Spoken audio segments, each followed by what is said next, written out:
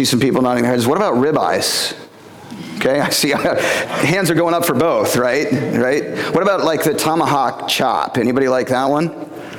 Well, my personal favorite is filet mignon.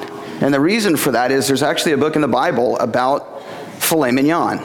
It's a little hidden book in the New Testament, and actually, to be honest with you, it's actually the book of Philemon, or otherwise known as filet mignon, being a way to remember where that book is.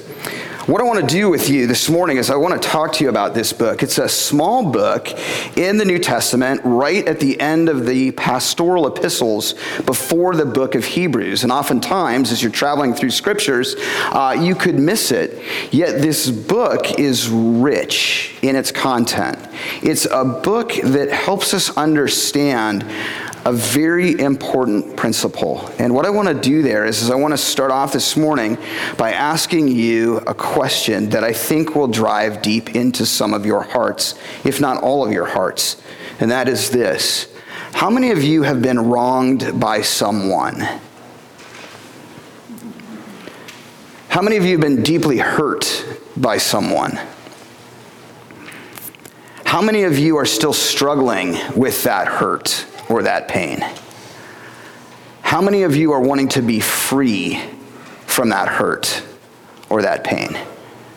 This morning, we're going to take a look at the book of Philemon, and my prayer in this is as we discover the content of the book, we're going to recognize the power of the gospel, the good news of our Lord and Savior Jesus Christ, to bring about not only freedom for us, but freedom to the individual who may have wronged us.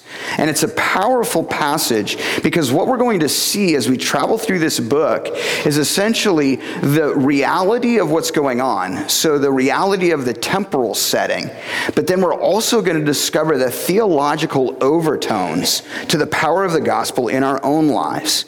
And in that, as the two mesh together, we're going to discover the reality of who we are in Christ, but also the reality of the power of the gospel to bring reconciliation to someone who may have wronged us. So if you have your Bibles with you, I want to take a moment. We're going to turn to this book, and I'm going to read the contents. Now, as we do, I want to set the stage. This story takes place almost 2,000 years ago. It was written in and around, most likely, AD 62, when Paul, sort of the main writer of many of the passages of the New Testament, the epistles, was imprisoned.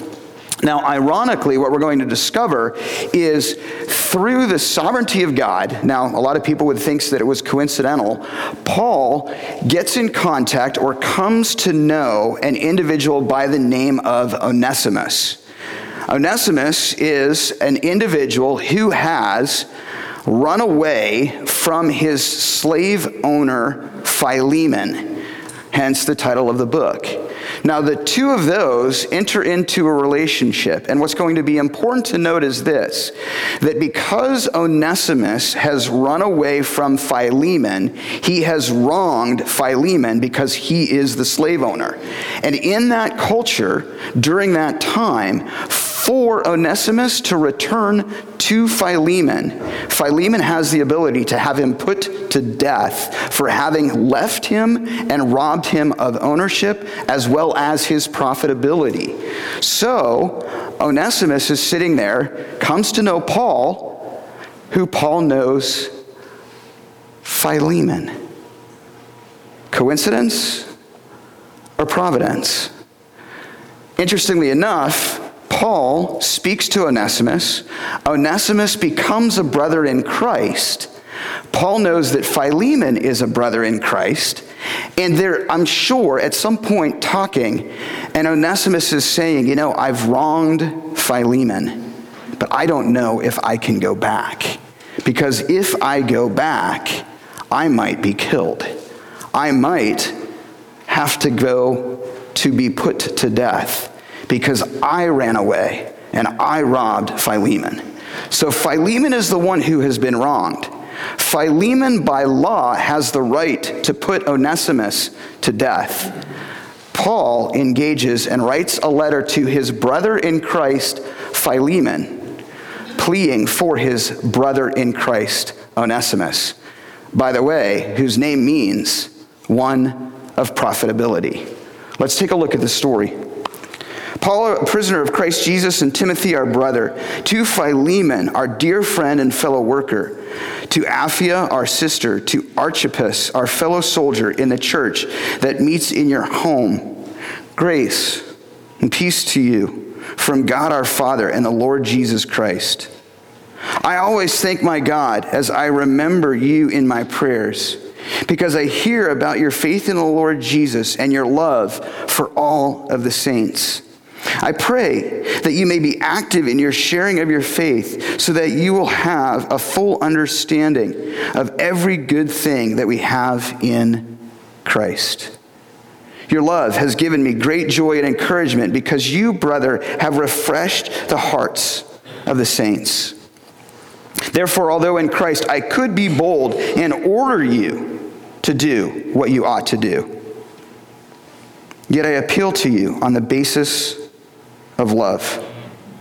I then, as Paul, an old man and now also a prisoner of Christ Jesus, I appeal to you for my own son Onesimus, who became my son while I was in chains. Formerly he was, useless to you, but now he has become useful to both you and to me. I am sending him, who is my very heart, back to you. I would have liked to keep him with me so that he could take your place in helping me while I am in chains for the gospel. But I did not want to do anything without your consent, so that any favor you do will be spontaneous and not forced. Perhaps the reason he was separated from you for a little while was that you might have him back for good, no longer as a slave, but better than a slave, as a dear brother. He is very dear to me, but even dearer to you, both as a man and as a brother in the Lord. So if you consider me a partner, welcome him as you would welcome me. If he has done any wrong or owes you anything, charge it to me. I, Paul, am writing this with my own hand, and I will pay it back, not to mention that you owe me your very self. I do wish, brother, that I may have some benefit from you in the Lord. Refresh my heart in Christ. Confident of your obedience, I write to you knowing that you will do even more than I ask. And one thing more, prepare a guest room for me, because I hope to be restored to you in answer to your prayers. Epaphras, my fellow prisoner in Christ Jesus, sends you greetings, and so do Mark, Aristarchus, Demas, and Luke, my fellow workers. The grace of the Lord Jesus Christ be with your spirit. This book is a small book. It's tucked inside the New Testament. Oftentimes it's missed by many, but it is so rich in its content. It is such a beautiful story, because what's going on here is the gospel is being not only presented, but the gospel is being lived out as it should be. We see a reality going on, but we also see the theological overtones impacting the life of Paul, engaging the life of Philemon, and restoring the life of Onesimus.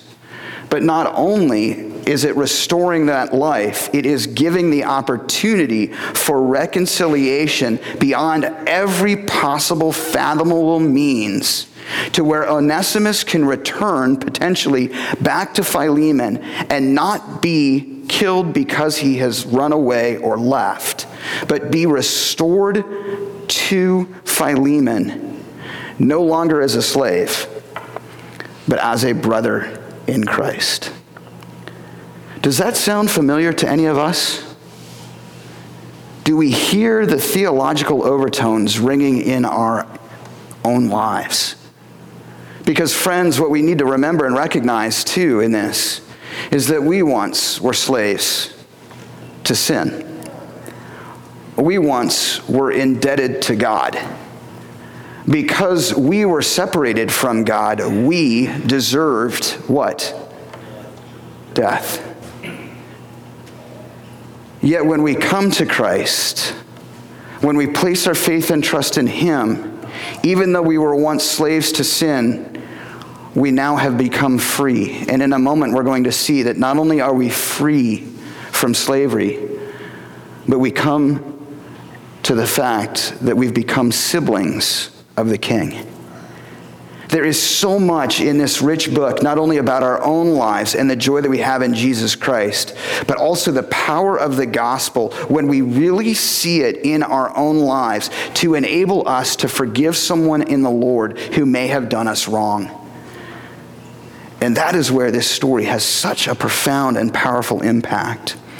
The first things that I'd like you to see particularly is this, in verses 1 through 7, and it's the idea or the principle of this. Because of the gospel, we can appeal to the individual based on that love. Now let me explain this. What is the love? Well, the love is the gospel. It is the fact that Christ, our Savior, was willing to come to this earth to live and die on the cross so that we might have life through his sacrifice. He's done so that anyone can have eternal life through him when they place their faith and trust in Jesus. We need to remember, as the scripture, as the gospel, essentially the Bible, tells us, that apart from God, we are essentially slaves to sin. And because we are slaves to sin, the penalty of which we are due is death. Yet Christ has come and died on the cross, risen from the grave, to essentially take the payment or the indebtedness that we have, to place it upon himself, so that we no longer have a debt to God, but through Christ become debt-free or freed from that debt so that we might have eternal life. So the story has theological overtones to the good news of the gospel, but the story also plays out in the reality of the gospel, having been forgiven by Christ. We look and we start off in these verses, and first and foremost, I love what Paul does. He starts off, and don't miss this, Paul, okay, notice the language, a prisoner of Christ Jesus. He's utilizing the language of slavery to actually identify his freedom in Christ. I once was a slave to sin. Now I am free from it. But because I'm free from it, I want to be a prisoner of Jesus. Isn't that a beautiful language? Isn't it a wonderful way how he utilizes that language to identify the reality of what has happened in the gospel? And then he continues on and obviously addresses those that are there. And he starts off with grace and peace from God our Father and the Lord Jesus Christ. The first thing that I want to show you, friends, is this, that oftentimes in a challenging situation, when you are appealing for reconciliation, even though you might have the authority just to say, do this because I am the one in charge, right? Doesn't it go a lot better when you actually appeal to someone on the basis of love, grace, and mercy? Rather than being someone who is authoritarian and just saying, do this because I'm the one who's in charge. Isn't it better that you go to the person and say, because of the love of the gospel, because of grace and peace, the first thing I want to extend to you is the grace and peace and the mercy of the gospel. My dear friend, my brother or sister in Christ who has been wronged. You get a heck of a lot further that way than you do with just ordering someone to do something because they immediately become defensive. What Paul is doing here, for lack of a better word, if you really want to realize it, is he is diffusing the situation, or if we want to use some slang, he's kind of buttering up Philemon. But what it does is it engages and diffuses Philemon from immediately just dismissing the following content that is there. We continue on and he says, I always thank my God as I remember you in my prayers. That's important. I think that's strategic. I don't think it's there just as kind of a quasi sort of statement. I think it's there through the reality. He's saying, look, I care for you.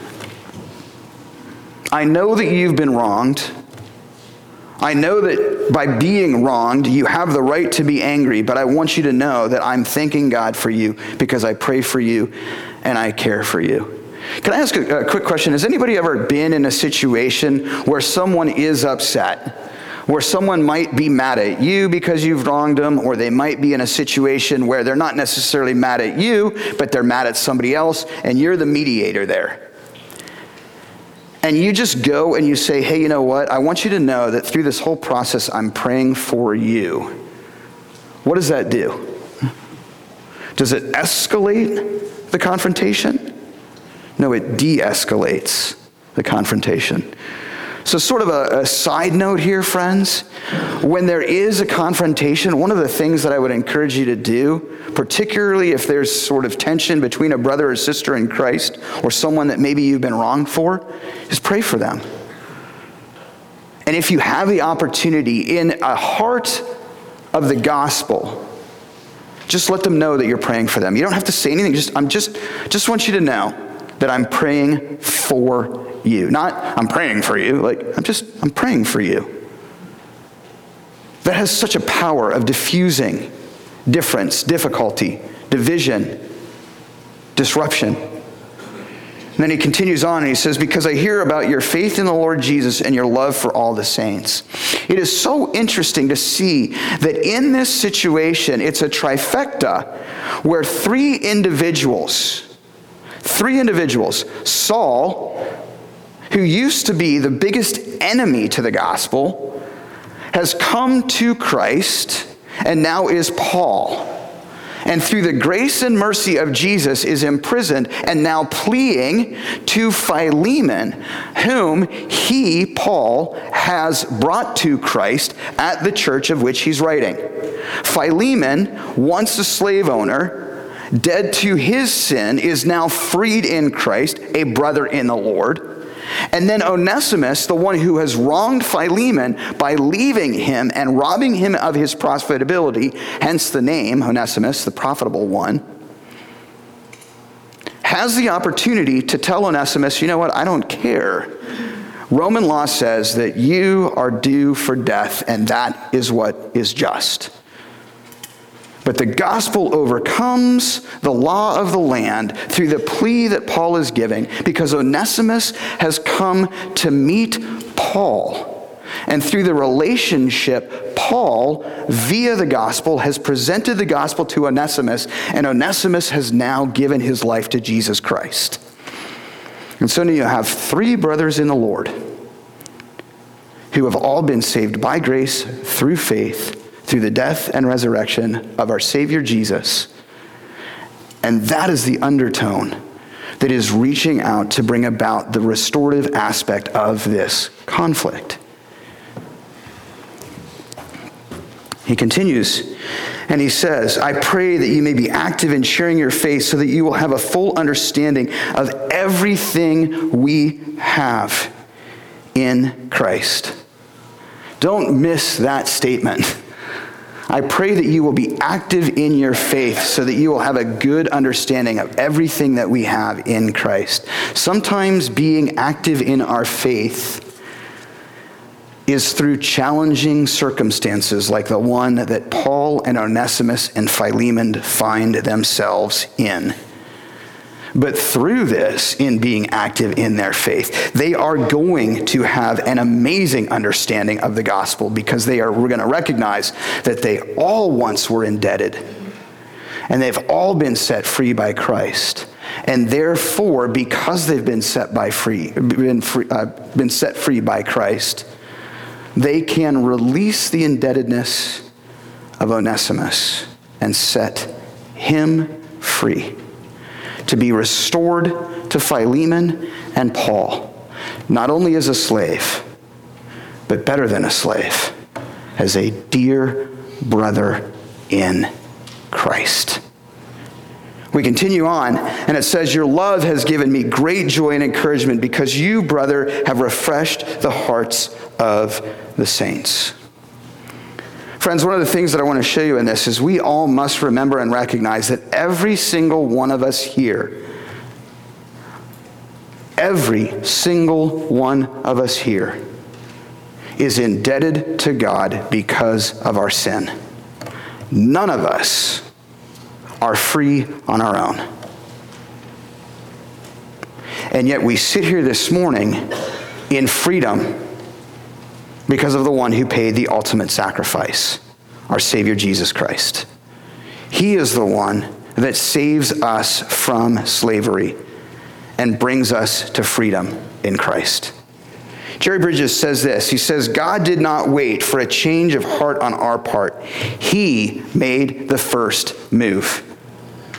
Indeed, he did more than that. He did all that was necessary to secure our reconciliation, including our change of heart. Friends, when we are reconciled, when we are brought to Jesus, when we realize that we are sinners in need of a Savior, when we recognize that we cannot get to God on our own, but we realize and understand the power of what Christ has done, and that we are free in Jesus, we are no longer slaves to sin, but we are now part of the kingdom of God as brothers and sisters in his kingdom. That changes our hearts. It changes our trajectory. It changes our lives. Even though he is the one offended by our sin, he is the one who makes amends to himself through the death of Christ. Friends, God has every reason, being holy and pure and righteous and just, to have nothing to do with our unholiness, our injustice, and our wicked ways. Yet, on the basis of a great love, he makes the first move. And that move is the giving of his Son, Jesus Christ, holy and pure and righteous and innocent and guiltless, to become unrighteous, unjust, guilty, penalized, and die on a cross so that we might be free.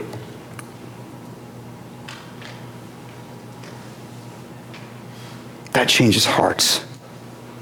That brings about reconciliation. That changes the attitude. And that's the foundation from what we start.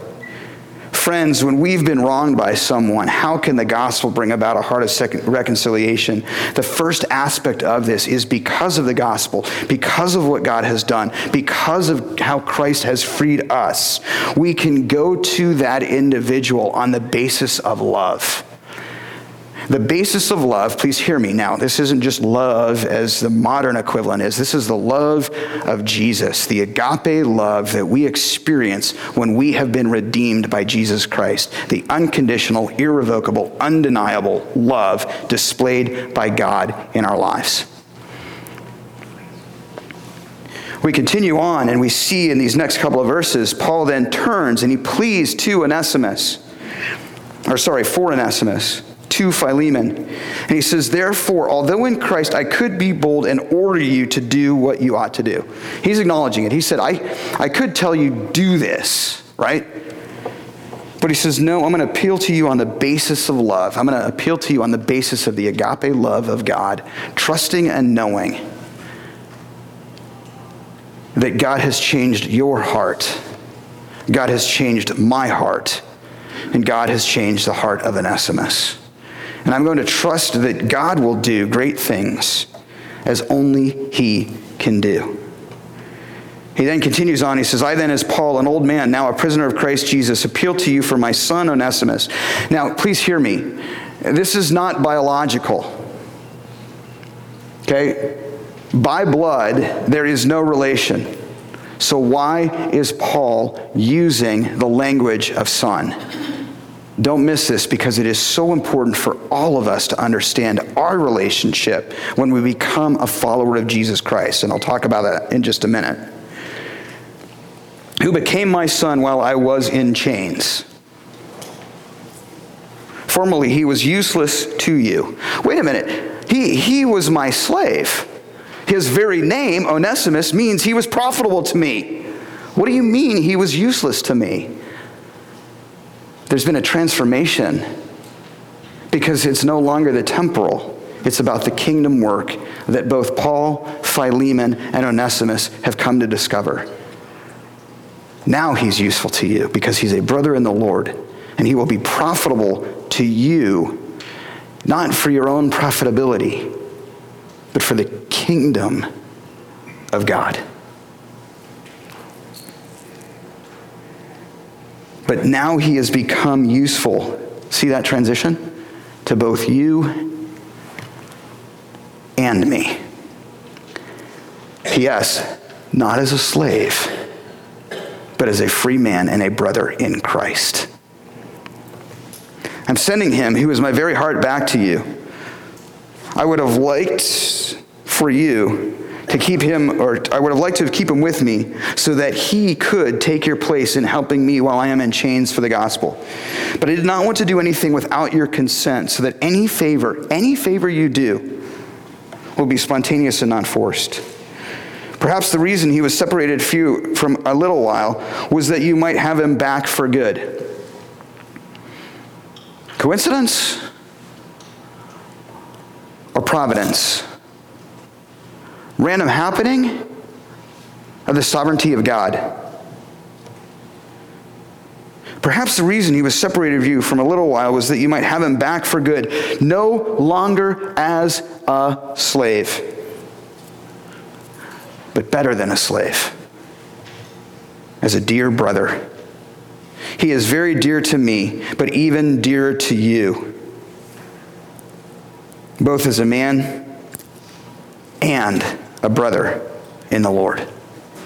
Friends, one of the things that we need to remember and recognize as we look and we realize the power of the gospel and its ability to reconcile individuals who have wronged us back to one another is not only can we, because of the gospel, appeal to the individual on the basis of the love of Christ through the gospel, through the good news of our Lord and Savior Jesus Christ. We, all of us, have been freed from slave to sibling.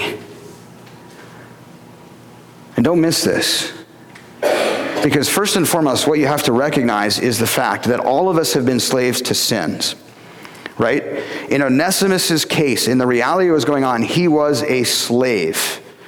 We know by law that if he was to return to Philemon, Philemon could have him put to death. Or, better yet, okay, we're not going to put you to death, but you're going to return as a slave. And I'm going to grind you and I'm going to use you because you have abused your privileges. So that's fine. You can live, but you're still my slave. Friends, sometimes that's very similar to how we feel about God in the church. But the reality of the gospel is this.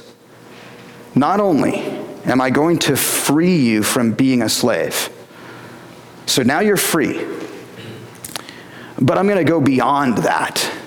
I'm not going to just set you free just to randomly roam the world and not care about you, but I'm going to free you from slavery. But then I'm going to take you as my own.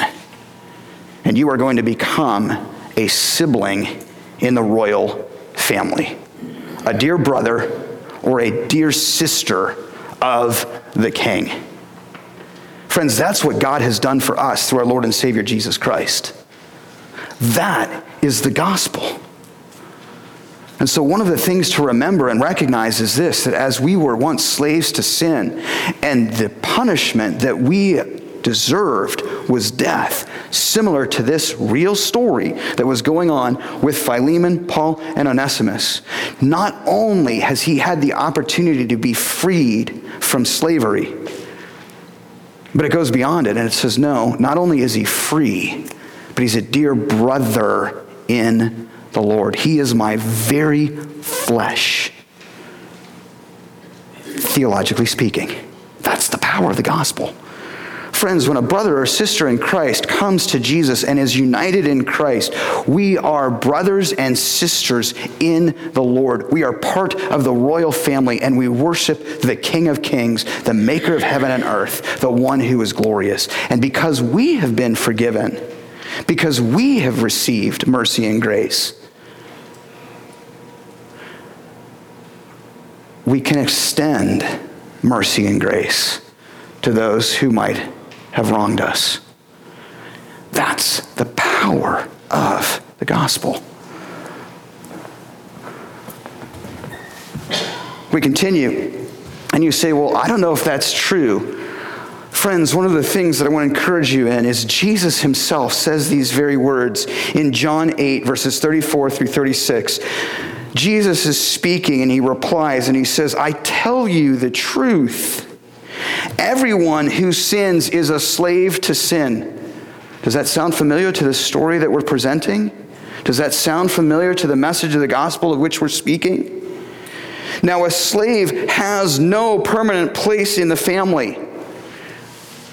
If you're a slave, you have no place in the family, and it's certainly not permanent.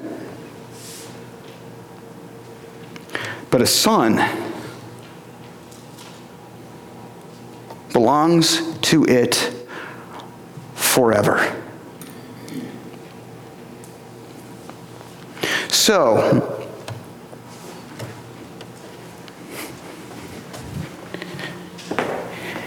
if the Son, capital S, sets you free, you will be free indeed. Friends, this story is such a beautiful passage. It is a small part of Scripture, but it just illuminates the reality of the gospel in our lives and the practicality and the power of the gospel when we fully realize it, to bring about beautiful restoration and reconciliation when we embrace the forgiveness that we have received and extend it out to our fellow brothers and sisters in Christ, even when we have been wronged. And then it gets even more powerful. It brings tears to my eyes. Not only after having been wronged by someone can the gospel bring about a heart of reconciliation. We see this because of the gospel. We're able to appeal to an individual on the basis of the love of God, the agape love, but also knowing that through the gospel, we ourselves have been freed from slave to sibling. So therefore, if we're speaking to a brother and sister in Christ, they have been freed from slave to sibling. We're speaking to a brother or sister, not to an enemy, not to someone who is not part of the family, but a brother or sister in Christ. But then also this. In the next part of this passage, we're going to see that the gospel frees us from debt. It frees us from debt. And therefore, may we free those whom are indebted to us. Paul continues in verse 17, he says, so if you consider me a partner, I love this. He not once goes in and demands it. He appeals to Philemon on the basis of love and the power of the gospel, trusting and knowing that God has transformed his life, God has transformed Philemon's life, and the gospel will bring about the reconciliatory process that is needed. He says, then, will you welcome him as you would welcome me? Notice the placement. Would you welcome him as you would welcome me? Why? Because I'm a dear brother in the Lord. Paul saying, and Onesimus is now a dear brother in the Lord. And you, Philemon, are a dear brother in the Lord. And we, the trifecta, are part of the family of the King.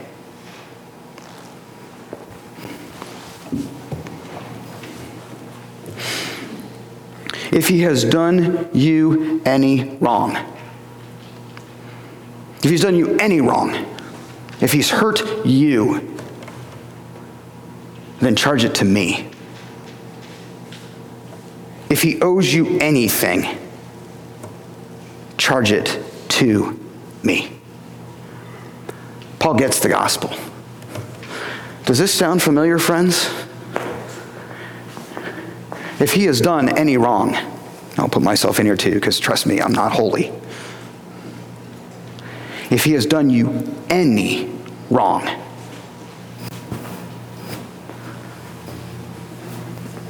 Jesus says, charge it to me. Hence the great theological term, Christ atones for our sins. We owe God a great debt. We cannot pay that debt back. We are dead in our sin because of what we all have chosen to done through the seed of Adam. Yet, God comes and says, I want to pay that debt. And I'm going to pay that debt through my son, Jesus Christ, to where I can stand and say, if he's done anything wrong, charge it to me. Put it on my account. I'll take care of that so that we might be free. But not only free, it continues on, and it says this, I do wish, dear brother, that I may have some benefit from you in the Lord. Refresh my heart in Christ. Confident of your obedience, I write to you knowing that you will do even more than I ask. God, I cannot tell you. I cannot count the ways have you done even more than I've asked in my life. Friends, look at your life. Look at what God has done for you. Not only setting you free from the penalty of sin and death, but how he has blessed you. And I'm not talking about material. God is not concerned about material. That's just kind of the icing or the cherry on the sundae.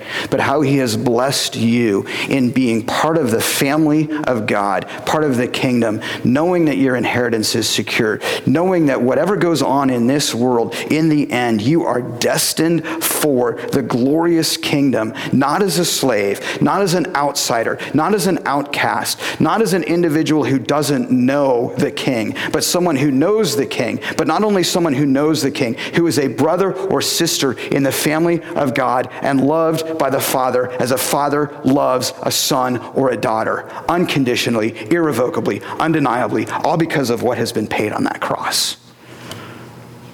That's the gospel.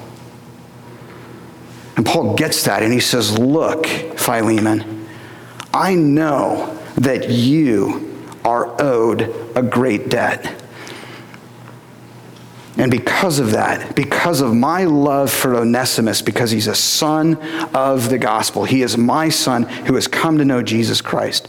If there's any wrong, if there's anything that needs to be done, if there's any reconciliatory aspect that he owes you, charge it to me. What a powerful statement. Not only about the theology of what we have in Christ, but how the gospel has impacted Paul's life so much that he is willing to incur the debt of Onesimus that is owed to Philemon. What a powerful manner, friends, if in our lives, when we've been wronged by someone who's a fellow brother or sister in Christ, we can go to them and say, you're forgiven.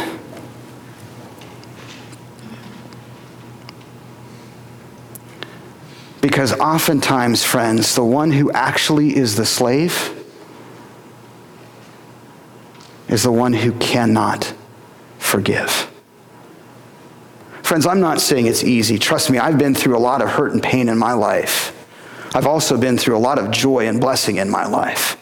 But what I've come to discover through the power of the gospel is the more that I hold on to that anger, that pain, that bitterness, that revenge, that whatever it is, the more I become a slave to it. And the more that I embrace Jesus and my freedom in Christ and recognize what Christ has done for me, it enables me to then realize how free I am in Jesus and how once indebted I was. To then go and say, God, forgive that other individual. I'm not saying you got to be best partners and bowling buddies, but there is such great freedom in the power of the reconciliation of the gospel through Jesus Christ. Friends, the gospel frees us from debt, and therefore may we free those who are indebted to us. He then continues on, and he kind of concludes this letter. He says, and one thing more, prepare a guest room for me, because I hope to be restored to you in an answer to your prayers. I know that you too, Philemon, as I've told you I'm praying for you, you are praying for me. It's an amazing aspect when individuals can go to one another, even though maybe when they've been wronged or when there is a conflict, and they can say that they're praying for one another. That diffuses the whole situation. And then he continues on with his concluding statements, hard names to pronounce. Epaphras, my fellow prisoner in Christ Jesus, sends you greetings, and so do Mark, Aristarchus, Demas, and Luke, my fellow workers. And don't miss this, because oftentimes, when we're reading through scriptures, it's kind of like, hey, let's hurry up and let's move on. Okay, let's conclude. But he concludes with the key to all of this, the grace of the Lord Jesus Christ be with your spirit. We've been saved by grace through faith in Jesus. We cannot earn our salvation. We owe God a great debt, yet that great debt has been paid in full by Jesus. We have been removed from being slaves to sin to free in Christ. But not only free in Christ, we have been moved to brothers and sisters in the Lord, siblings of the King, inheriting the kingdom. And therefore, may the grace be with us in our spirit as we go about our lives and the process that we have in reconciling ourselves to someone who may have wronged us.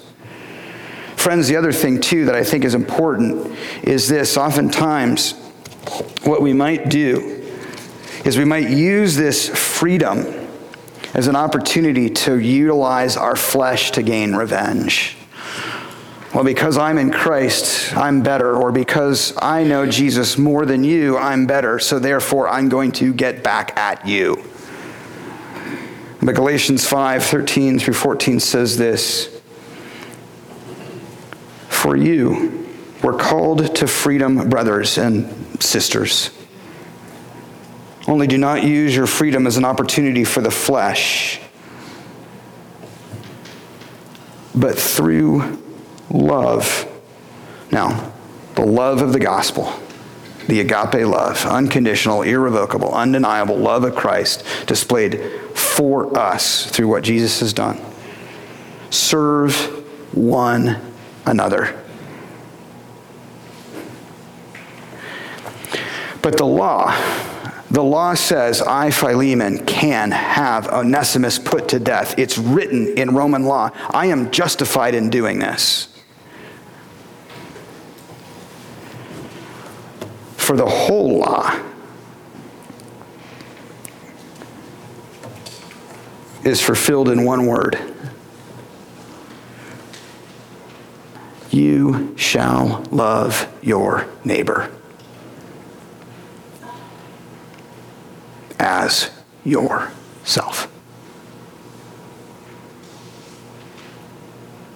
Friends, do not use your freedom as an opportunity to get back at someone.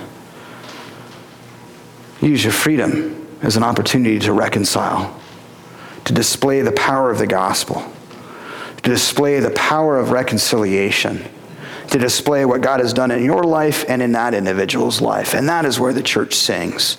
That is what separates us from the world. Where the world says, get even, Christ says, love your neighbor as yourself. Where the world says, why not? Jesus says, forgive as you have been forgiven. Friends, after having been wronged by someone, I get that it's hard. It is a continual process sometimes. But as we look to the gospel, we recognize and realize the strength that it has to bring about a heart of reconciliation. That word reconciliation is quite large. It doesn't necessarily mean that you guys then become best friends and that you're bowling buddies. But what it does mean is that you no longer are bitter enemies because you and that individual are a brother or sister or brother or sister in Christ who, guess what? Whether you like it or not, are going to spend eternity in heaven with one another in God's kingdom. So you better get used to it now.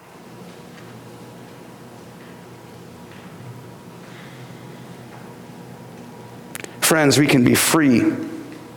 We can recognize that because of the gospel, we can appeal to the individual who might have hurt us on the basis of love. We realize that through the gospel, we and they have been freed from slave to sibling. And we realize, too, that the gospel frees us from debt, a great debt that we owe. Therefore, may we free that individual from the debt that we believe they owe us. Take-home truth, kind of summative in all of this, is this. Because the gospel reconciles us back to God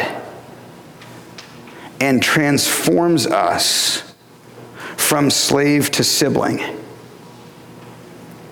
its power can bring about a heart that is willing to free those whom are indebted to us. Let's go to the Lord in prayer. Father, we come before you this morning. We just thank you for you. We thank you for the power of the gospel. We thank you for this story of filet mignon, which makes us hungry for the gospel. Father, Philemon is a beautiful story about the transformative power of the gospel in Paul, Onesimus, and Philemon's life. Father, it is a reminder of what we have in Christ, how we've been forgiven. But it's also a powerful reminder that in that forgiveness, our charge is to go and forgive others. Lord, we know that the gospel has the power to do this. And so, Father, may we be willing to allow, as Paul does, for the gospel to do it. Father, may we appeal to individuals on the basis of love. May we appeal to individuals recognizing indeed that we once too were indebted, and therefore may that encourage our hearts to forgive the indebtedness that we might feel that they have toward us. Father, thank you for the freedom that we have, not only in you, but also being freed from that hurt and that pain when we look to you and your power and ability to do so. Father, may we no longer be slaves to sin, but we may also no longer be slaves to whatever might hurt us. And may we be free. But may we recognize that that freedom comes by us going to you and realizing how we've been freed through Jesus.